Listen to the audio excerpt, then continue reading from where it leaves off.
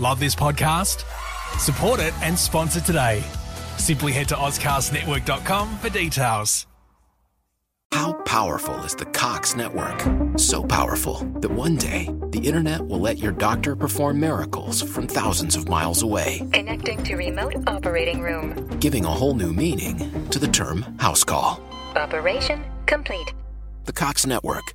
With gig speeds everywhere. It's internet built for tomorrow, today. Cox, bringing us closer. In Cox serviceable areas, speeds vary and are not guaranteed. Cox terms apply. Other restrictions may apply. There's three sides to every story. There's my side, your side, and the truth. What is it with rock stars thinking this entire planet is some sort of all-you-can-eat, booty-groping, sexual smorgasbord? You should withdraw that, and if you don't, we will have to deal with it on the floor of the Senate. We're going to fight for those Australians who haven't got the time to go around and get on Twitter and wear T-shirts. The kids who are sick cannot do their hip-hop anymore. I will not be lectured about sexism and misogyny by this man. G'day and welcome to The Curb. My name's Andrew Pearce and this is a podcast that's all about culture, unity, reviews and banter. This podcast is proudly recorded in the lands of the Whadjuk people of Perth region and pay respects to the elders both past, present and emerging. On this particular episode, I have a chat with two stand-up comedians, Katie Lees and Grace Rouvray, who have a new stand-up show called Hour of Power, which will be kicking off in Sydney on this Thursday, the 16th of January at 8 p.m. at the Flight Path Theatre. I will stick a link in the show notes for this, and certainly I highly recommend heading along on the opening night, which again is the 16th, this coming Thursday, where they are going to be having an opening night bushfire fundraiser. You can hear more about that at the end of this particular interview. The show's running from the 16th, 17th, 18th at 8 p.m. again at the Flight Path Theatre, as well as the 23rd, 24th and 25th of January, also at 8 p.m. at the Flight Path Theatre. I will be sticking a link in the show notes for all of that, and the Flight Path Theatre is in Marrickville in New South Wales. So make sure to head along and enjoy a great night of stand-up comedy. And even if you're not able to head along, I highly recommend still listening to this particular interview because it's a lot of fun and it's great to hear two people who are clearly great friends and really enjoy each other's company quite a lot, and telling a wonderful story about how they met and basically the openness of friendship. So yeah, enjoy this and head along and go and see a great night of stand-up comedy.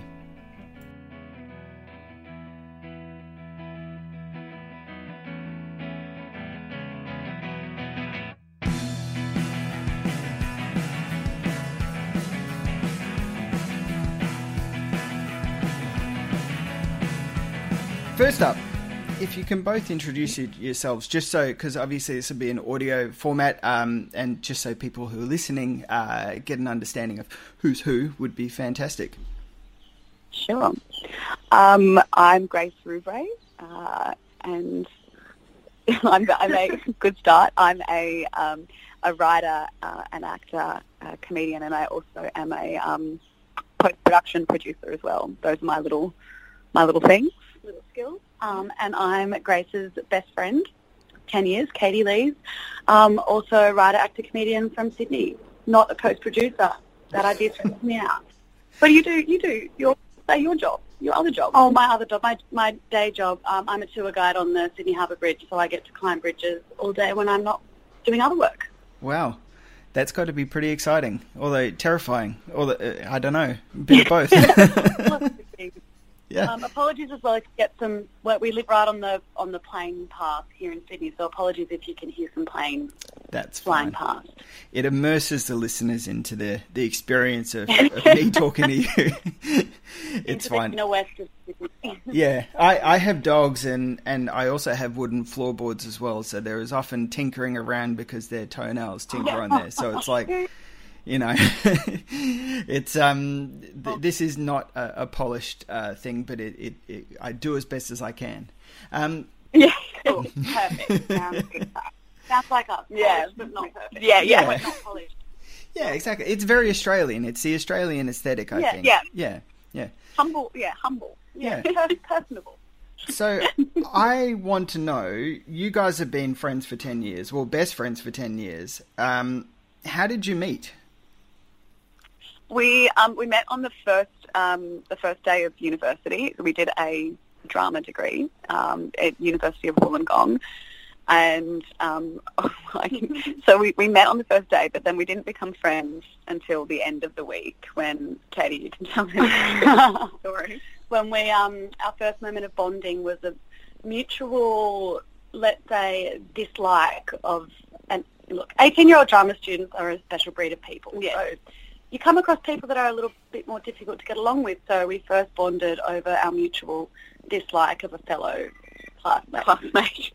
But we're not horrible people. We're not horrible people. It was just a very intense week, but you know what? We did preface it by saying, "Is it too early to bitch yet?" Yeah, we did. And then we then let out that we were feeling frustrated at a person, and it turns out we were both feeling frustrated by the same person. So we went and got a coffee.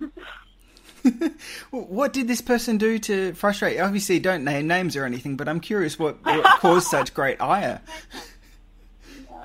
It's like, so just, for people who may have not had a lot of, may not have much to do with drama students, there's a lot of loudness, a lot of obnoxiousness, especially in the first year of university. So we play a lot of games, get to know you sort of games and stuff. And there was a particular game going on, and this particular person, who shall remain nameless, took it upon themselves to sort of take over and tell the rest of us what to do, which was sort of a bit tiring when you're not an 18-year-old drama student. And I had refused to play said game because I'd had to spend the week on the bus with her. We'd not gendered, with a person, and I'd spent every single day with this person, and it had been a very frustrating journey.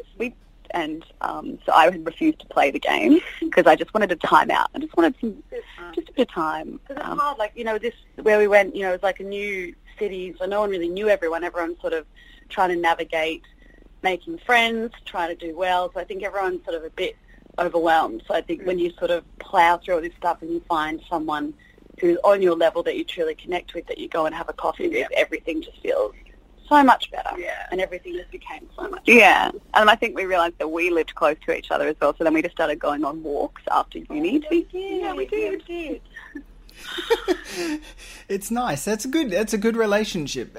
Was it pretty much immediate that you were like, all right, this person is my closeness and my best friend and all this kind of stuff, the person I can be confident with and stuff? Yeah, I think I would say definitely. I think one of the first signs was when we bought keeper cups before it was cool to have a keeper cup. Grace had a one and I had a dog one. That was sort of it. Yeah.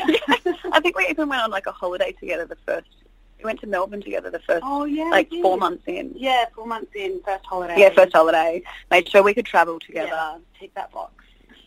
So it's almost like it's creating a whole new relationship. So it's almost like dating in some regards.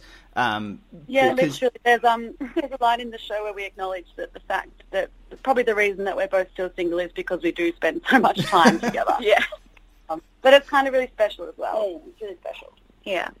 So what goes into creating and fostering a relationship like that or a friendship like that? I think it's just no judgment. Yeah, no judgment. A lot of support and forgiveness, and I think you're a safe space for each other because you can be yourself in any shape, in any form, and that's okay to each other, which is something that I don't think you get in a relationship sometimes, because it can be, there's a little bit more compromise. I feel like in a friendship, like I don't think we do compromise. We're just like, this is me today. Yeah. Take it. Even this morning on the way to the beach, because I'm not a morning person. Grace is very much a morning person, but we love to jump in the ocean. So we're going over there, and we were just talking in the car, and I had to be like, look, Grace, I haven't had a coffee yet, and I'm really grumpy. And it's just like, cool, that's where you're at. We're just going to roll with that. That's fine. You do you. I'll just be quiet, and we'll get a coffee after the ocean. So there's that kind of freeing openness where, I guess, in a relationship, well, from my perspective at least, you want to present your best self all the time, and you don't want to you don't want your partner or your whoever to see you at your worst, because maybe they might leave if they see that. Is that a little bit more freeing when like you can be open? Yeah. I think we have definitely welcomed seeing us at our worst. I think that's just some real train wreck times. And we're like turning up on the doorstep, bawling your eyes out for no reason, or waking up on Grace's couch hungover from getting there at an ungodly hour. Yeah, but it's like back door's always open. If you're on the couch, that's fine. I'll see you in the morning. So talk me through the steps of how you got up to doing the Hour of Power. Like what went into the decision making of saying, we're going to do a stand-up comedy event about ourselves. How did you get to that point? Well, I think we both had our own other projects going on, and I was living overseas for a few years, so we never really had the chance to work together. No, we were still sort of, when Katie was still in the country, I think what was happening more for ourselves and people around us was a lot of group devised theatre things, and I think it took us, because that's sort of what you naturally went into after uni, was you followed along with a lot of other people. The game's got to lead somewhere. Yeah. So we were doing a lot of that, and then it takes a bit of time to sort of grow into the performer that you want to be, I guess. And so we've kind of gone away. I've done things, Katie's done things, and we saw a lot of stand-up as well. There was a comedy room that we went to every fortnight in Sydney called... Friend Night. Yeah, Friend Night. It's not called Friend Night. We called it Friend Night. Called Stand-Out Comedy at a pub called Foresters in Surrey Hills. And so we went there every fortnight with whatever group of people we could rustle together for Friend Night. And, I think after a lot of time, you start to see a lot of the same comedians, and you do start to have this like, I could do that, maybe. I was quite inspired, and also just like seeing these days there's so many more women on the stages, and that's why stand-up was always really good at having a mix of people. So you sort of see these women standing up, just really being really vulnerable and just telling these amazing stories about themselves. And then Grace and I would be like, we've got a lot of stories. We have stories, and we make each other laugh. I mean, I think Grace is hilarious. I think Katie's me laugh. I think Katie's hilarious. So I think it just came about, just one day we were like, we should just do it. And then I think it was like the last day to apply for Sydney Fringe. And so we just did it. And we went, well, now we've got to write it. Yeah. It was like a backwards process. I think maybe some people would do it in the process of like, I've written a show, where can I put it on? We went, let's force ourselves to put it on. So we submitted, got the venue for Fringe Comedy, and then we just had to do it. Yeah. I think also with the comedians that we were seeing, and I think Hannah Gatsby did a lot I'm going to say speak just for me. I'm not sure if it's the same for you, Katie, where her, like, From the Net on Netflix, that just changed how we view comedy, I think. 100%. That you can be a storyteller. You can be, you don't have to have, like, you can have your own style, and as long as you are being truthful and authentic, then you'll want to be watched. It doesn't have to be quip after quip after quip. And you can bring vulnerability to the stage. You don't have to just be this confident, witty, sort of banging out one-liners every 5 seconds. You can really take an audience onto a story, and they don't have to be laughing every 10 seconds. I think, 100%. She made that like a whole new door, like, oh, cool, we can do that, because that's probably not saying that we haven't Hannah Gatsby. We're not Hannah Gatsby. But that way of really opening up yourself and telling a story to an audience, I think really, resonated with us. Yeah. So what I'm hearing as well is like there's a, seeing other women doing stand-up gives you the confidence and the appreciation of, it doesn't, as you're saying, it doesn't always have to be punchline and joke after joke after joke. There's a safety net.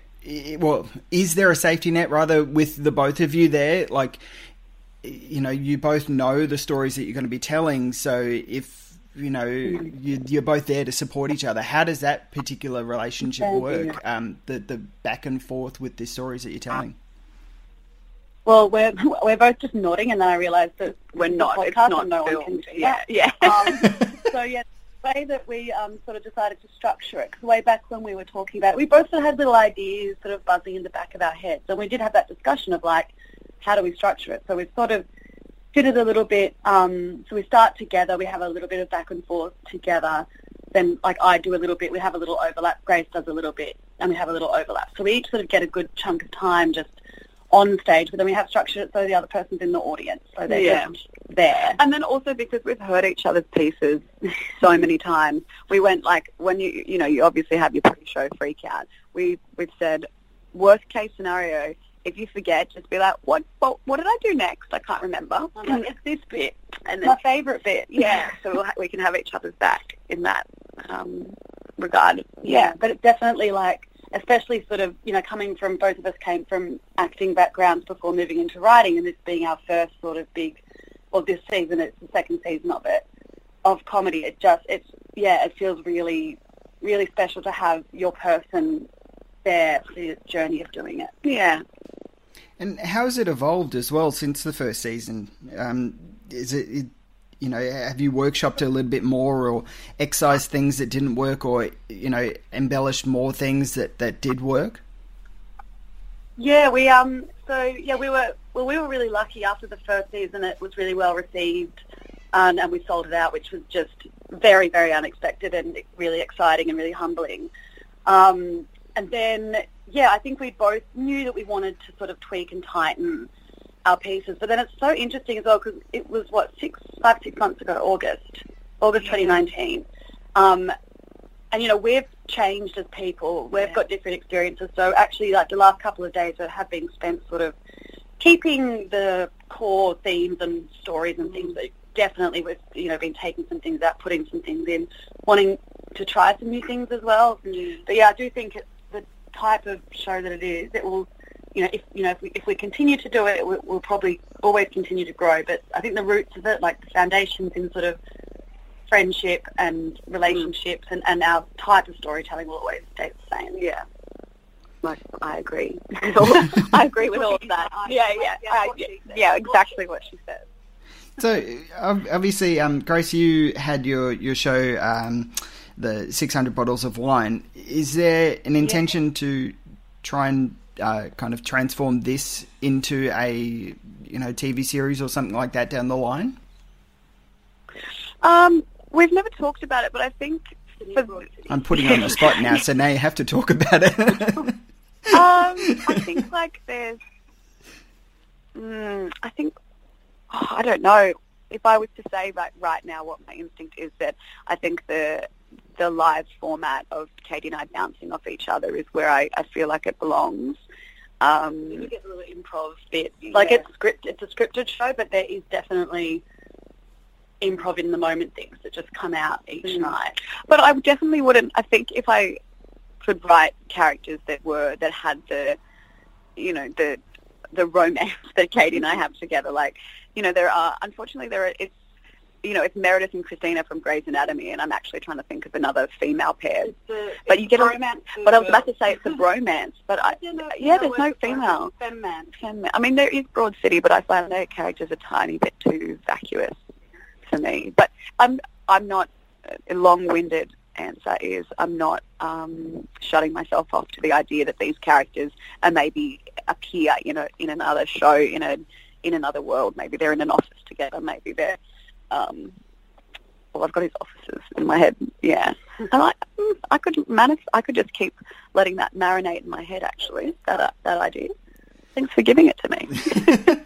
So I'm curious, because you mention you call them characters, but they're you. Is there a difference between you on stage and, like, are you presenting a heightened version of yourselves on stage as characters? I think I'm definitely doing the version of me that I wish I was sometimes. Some stories that I tell, or the way that I can be like, well, this dating situation was not okay, or etc. I wish that I did that in real life, but in real life I probably just accepted the lot I was given. But then it is a great way to sort of, like, express all those things that you didn't express in the moment or with a person or at a job or, you know, an opportunity to call something that you wish you called or to, you know, say what you wanted to say. Yeah, but I think for me anyway, I don't know if this relates to you guys. I don't know something about you. I feel like I should know this. I think that's part of the reason that I wanted to move away from acting. I love the truth that comes from comedy. And even if you are sort of being a sort of version of yourself, a performative version of yourself, it's still you. It's not another story that you're telling. And just after sort of acting where, you know, yeah, sure, going into new characters is great and interesting and a, you know, good creative journey in its own way. There was just something about this, my voice, my stories, me, people responding to that is really quite thrilling and special. I'm curious in that regard as well. Yeah, that's really interesting. I'm curious if you have taken away, like, from what you've done on stage, if you've taken away the ability to address those kinds of things in a more open scenario. I'm trying to think of the right way of framing this, but basically, you know, the things that you want to say in the moment, you never say the right thing at all, like I'm currently doing. But you know, and then but then you know, you have that moment again, and suddenly, you know, you're able to say what you had initially wanted to say way back when you're either breaking up again with somebody else or talking with a housemate or something. Basically, what I'm trying to say is, has this stand-up changed the way that you have interacted with your day-to-day lives? Has it made you reflect on what you've said? That's a really good question. I would say yes. Yeah, same. We've got, you know, even like, obviously we're two best friends. There's a lot of chats about dating in the show. Let's just call that. Yeah, just call it. There's also other things as well, but yeah, I'd say 97% of it is dating. And I think, especially in the process of writing it and reliving these stories, and just going back to you asked if the show's developed, it has, like, in my bit and in your bit as well, I think there was a few stories where I had embellished the ending to be what I wish I'd said, and now I've kind of gone back to a truth of what actually happened. But in going through that process of reflecting on all those stories and reliving all those people and all the ridiculous choices that I made, now as I'm, you know, going through life and things happen, I do have that, look, I'm not always doing what I should be doing, but there is now that thought of, like, you know, is this the bar that I'm setting for myself? And it's kind of made me aware of that bar, I think. Our discovery of, like, the pick-up and drop-off rule. Pick-up and drop-off rule, yeah. Could you go through life doing the pick-up and drop-off with that person?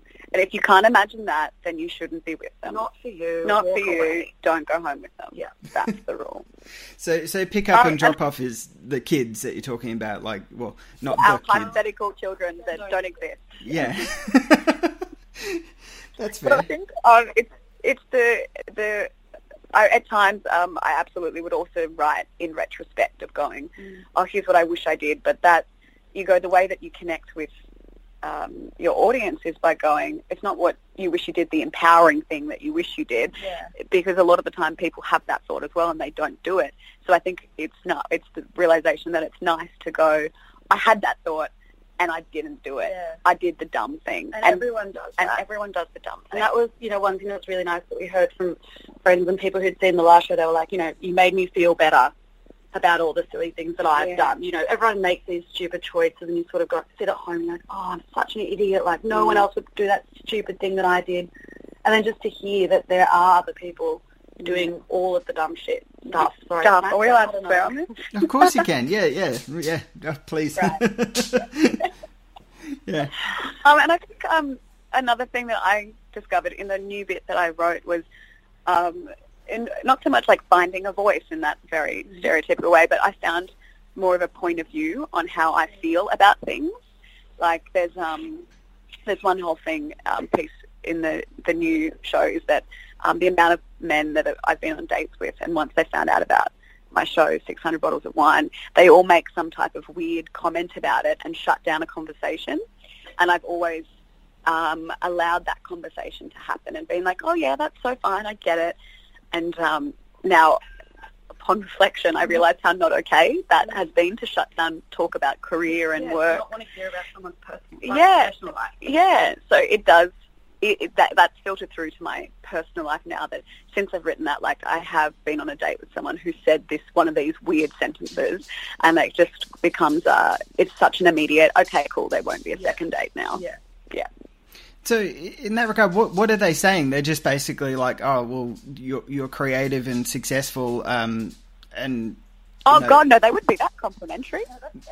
Are you joking? That's so nice. No, they say, oh, I'm not going to watch it because, you know, and I go, no, I don't know. Or I'm not going to watch it because I want to get to know this version of you. And I just don't understand what that means. But it's one of those two sentences have been said by, I would say, up to 12 people. Like, that those exact same two. Oh, my God, men have got to be better. Like, to be better. Yeah, welcome to Sydney. Yeah, welcome. Yeah, I mean, I don't date very many men over here. I haven't dated any men, actually, but, you know, I imagine that we've probably got shit men over here too, but I just, like, yeah, I don't know, when I hear things like that from, when I hear things like that from women and men who are dating men, and it's just like, I pull my hair out at, like, do they know that they're interacting with another person?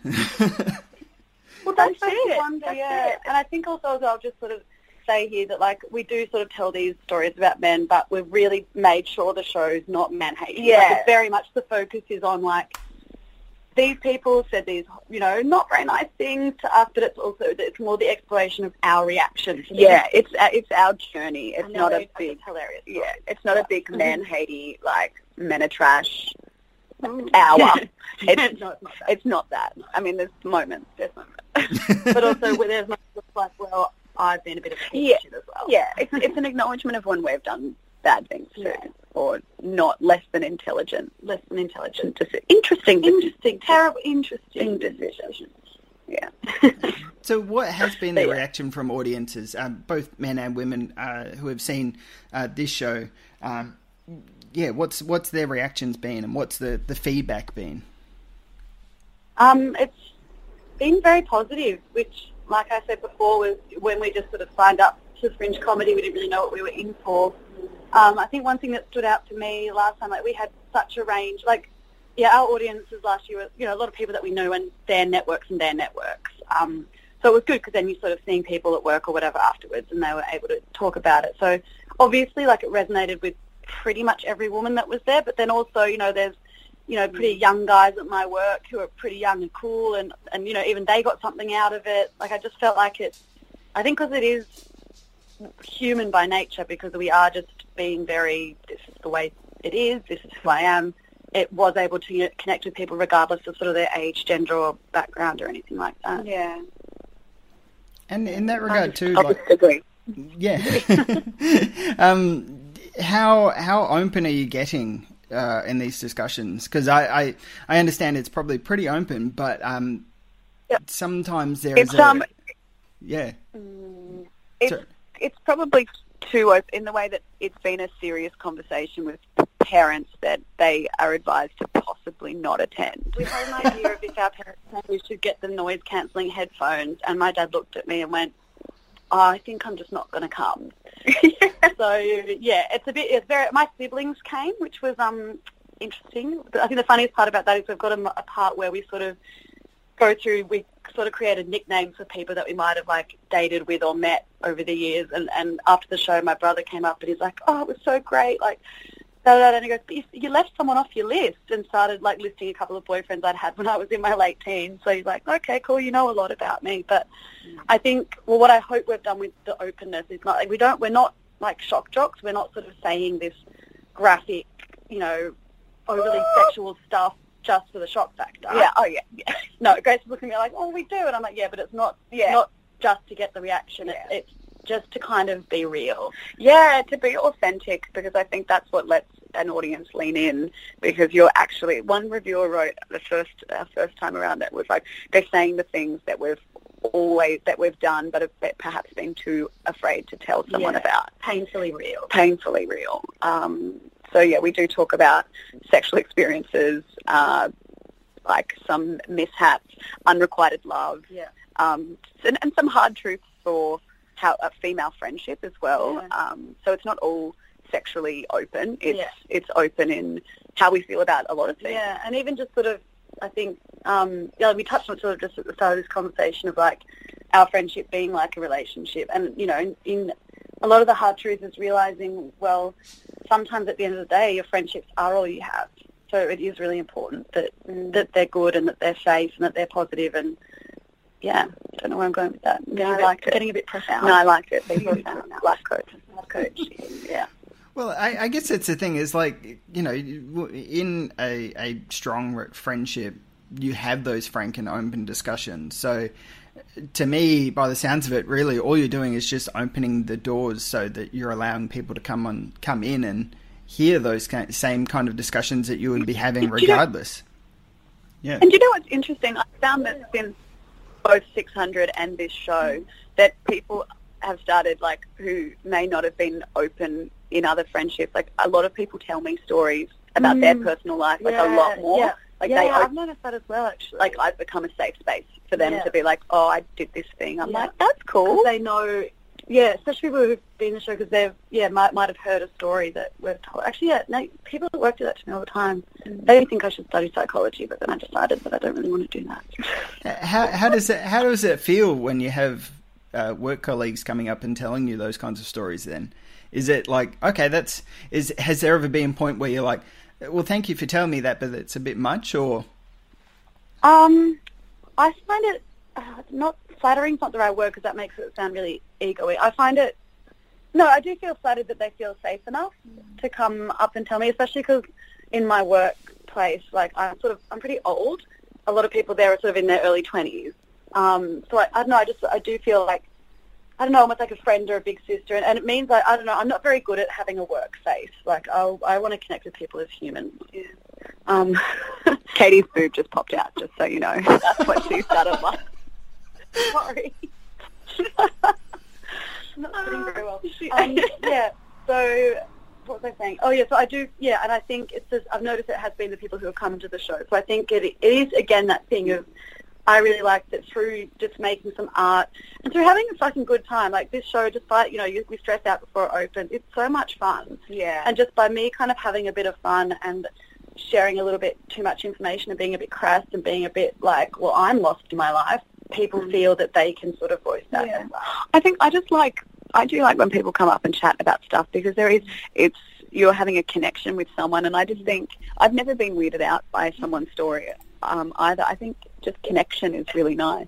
And people are just interesting in general. And everybody has their story and what's gotten them here. And if they had a show, they would have all these stories too. So I think if they want to share them, I'm so happy to listen. And we're just lucky that, we've got our art, to use that word, to put it out there and to express it. Yeah, it's really good. I'm excited to... obviously, I'm over west, so can't see it at the moment. But I'm excited to hear what the reaction is and see where you guys go from here. Is there a plan to tour this around to other fringe festivals around the world? I know that a lot of these kinds of shows go over to Edinburgh and stuff like that. Is that one of the plans? That's the dream. That's the dream. We didn't get our application in on time for Adelaide. Because that's sort of one thing that we were hoping of, but we're sort of wondering, can we go from the Fight Pass Theatre to Edinburgh Fringe? I reckon. I'll just work every day. But it's a lot of flyering, which is a lot of flyering. Like, that's the one thing that I'll say about this show is I look forward to in 2 years, 3 years time when it kind of, there's a bit more, what's it called? Momentum. So you're not sending harassing messages to friends telling them to, being like, why haven't you bought your tickets yet? I just would like it to happen. So I think we're definitely, because Grace and I are both from outside, we're not from Sydney, we both come from outside of Sydney, so we've been talking about maybe sort of, I won't say do a rural tour, because I wouldn't say we're rural, we're in the country, of taking it back to the hometowns and just sort of branching out a little bit. I think because, this is the second season in Sydney in 6 months, we'll probably give Sydney a bit of a rest. Yeah. So Sydney, you have to see it now or you won't see it for a very long time. Oh, that's a good way to we should do that. That's a great way of marketing it. Yeah. But I went to Adelaide Fringe this year, and I met a lot of people who'd been over at Perth with the Perth Fringe, and Perth Fringe sounds really great. Like I would never shut any doors to seeing where it could go. And I think it's at the funny point now, and the same thing happened before we did it in August, where you're sort of at this point of like, gosh, we open in 2 nights, like what are we going to do, why are we doing this? And then at the end you're like, yes, when can we do it again? I'm so excited, totally. I love it, I love life. Where can we go? Yeah. So we'll see. In a week we'll probably be like booking flights to Edinburgh or Perth or wherever we can. We'll do something rogue. We'll call theatres and be like, hi, let us come in. Well, that's what, like, to me, that's what it sounds like. The best thing about this kind of show is that no matter where you take it, there's a relatability to it, and there's a familiarity to this kind of story. So I think that wherever you go, you're going to find that warmth and connection with the audience. Yeah, I hope so. And I think as the bottom line of it that we hope comes across, and I think we did get feedback that it came across, so that's good, is just the joy of truth of friendship. And everyone has a friend, even if they've only got one. Like, people can connect with that. They have a person. It might be a family member or a work colleague or someone that they've known for 25 years or 2 minutes, but everyone there'll be something in it where they'll go, oh, that's like so-and-so to me. Yeah. Yeah. Well, I've taken up a heap of your time, and I think I could continue talking for hours because there's a lot to talk about. But I think that this sounds like a really exciting show. I'm excited to hear how it goes and all that kind of stuff, and see it do well, because it's nice to see these kinds of stories out there, and it's nice to see people like yourselves who are creating an open, free space for people to feel comfortable with sharing their own stories and feel confident in living a truer life. So congratulations on that. It's good. True and life. Yeah. Thank you. Yeah, thank you. Such thought-provoking questions. Yeah, they were really good questions. Yeah. Well, that's good. Hopefully, I do try and I just try and make it a bit of a conversation rather than here's 5 questions. Can you answer them now? 5 reasons to see our power. Yeah. No one cares. Yeah. Exactly. Yeah. Like I hope that people after listening to this, that they'll they get an understanding. It doesn't have to be like a representation of what the show is, just an understanding of, all right, these are the kinds of people that you're going to see and engage with. So hopefully they get that and enjoy it. Yeah. You guys, because you're donating some money to the bushfire relief, aren't you, and all that kind of stuff? Yeah. On Thursday, the opening night. Yeah. So we're really trying to pack it out and just do a final push to get more people there on Thursday, so we can. Yeah. I think we've thought because we've had to comp some Thursday, like the industry and stuff, so we thought if we don't make enough money from that, we'll just grab some money if we make it from the other night, just to make sure we've got a good donation. And we have programs that are by donation it'll be another charity with the Indigenous land. Yeah, there's a few we've been looking at. Our programs. Since Celeste Barber sort of took over the RFS, we were like, maybe we should dig a bit deeper. Yeah, maybe they don't need any more from us. I mean, they always need money, but there's lots of other things. Yeah, we're going to I've got a couple of friends at work who are in different fire brigades, so even just finding out from them a more localised base and doing that actual station. Yeah, brigade. Yeah, but there will be something. Yeah. Fantastic. Well, so that was Grace Rouvray and Katie Lees talking about their stand-up comedy show Hour of Power, which again is kicking off at the Flight Path Theatre in Marrickville, New South Wales on this Thursday the 16th of January through to the 18th of January, and then again from the 23rd of January through to the 25th of January at 8 p.m. The links are in the show notes. Head along, go and purchase tickets and enjoy a great night of stand-up comedy. Take your friends and family along to go and see it. They will have a lot of fun. Thanks again for listening to this show, guys. I really appreciate it. It means a lot. If you want to head over to the website, thecurb.com.au, to listen to other interviews, read reviews, check out articles on there, fantastic. Head over to the Facebook page, The Curb AU on Facebook, and as well on Twitter, The Curb AU would be fantastic. There's also a Patreon page. Of course there is a Patreon page. It's a podcast. There's always a Patreon page for a podcast. Patreon.com, patreon.com/The Curb AU. As little as $1 a month really helps the website continue running and going and all that kind of top shelf stuff. Again, thank you all for listening. I really hope you enjoyed it as much as I enjoy doing these things. take care of each other, look after each other, be kind to each other, and I'll see you on the next episode. Thanks, guys. Love this podcast? Support it and sponsor today. Simply head to AuscastNetwork.com for details. Feeling lucky? Nemacolin's Lady Luck Casino is under new management and better than ever with 26 table games and an array of slot machines for you to test your luck. Try your luck at the table games, hit the slots for the day, or stay overnight to enjoy Nemacolin's luxury accommodations, fine dining, and all that the casino has to offer in one breathtaking mountain location. Visit Nemacolin.com for more information and to reserve your stay. Lady Luck is open to the public. Gambling problem? Call 1-800-GAMBLER.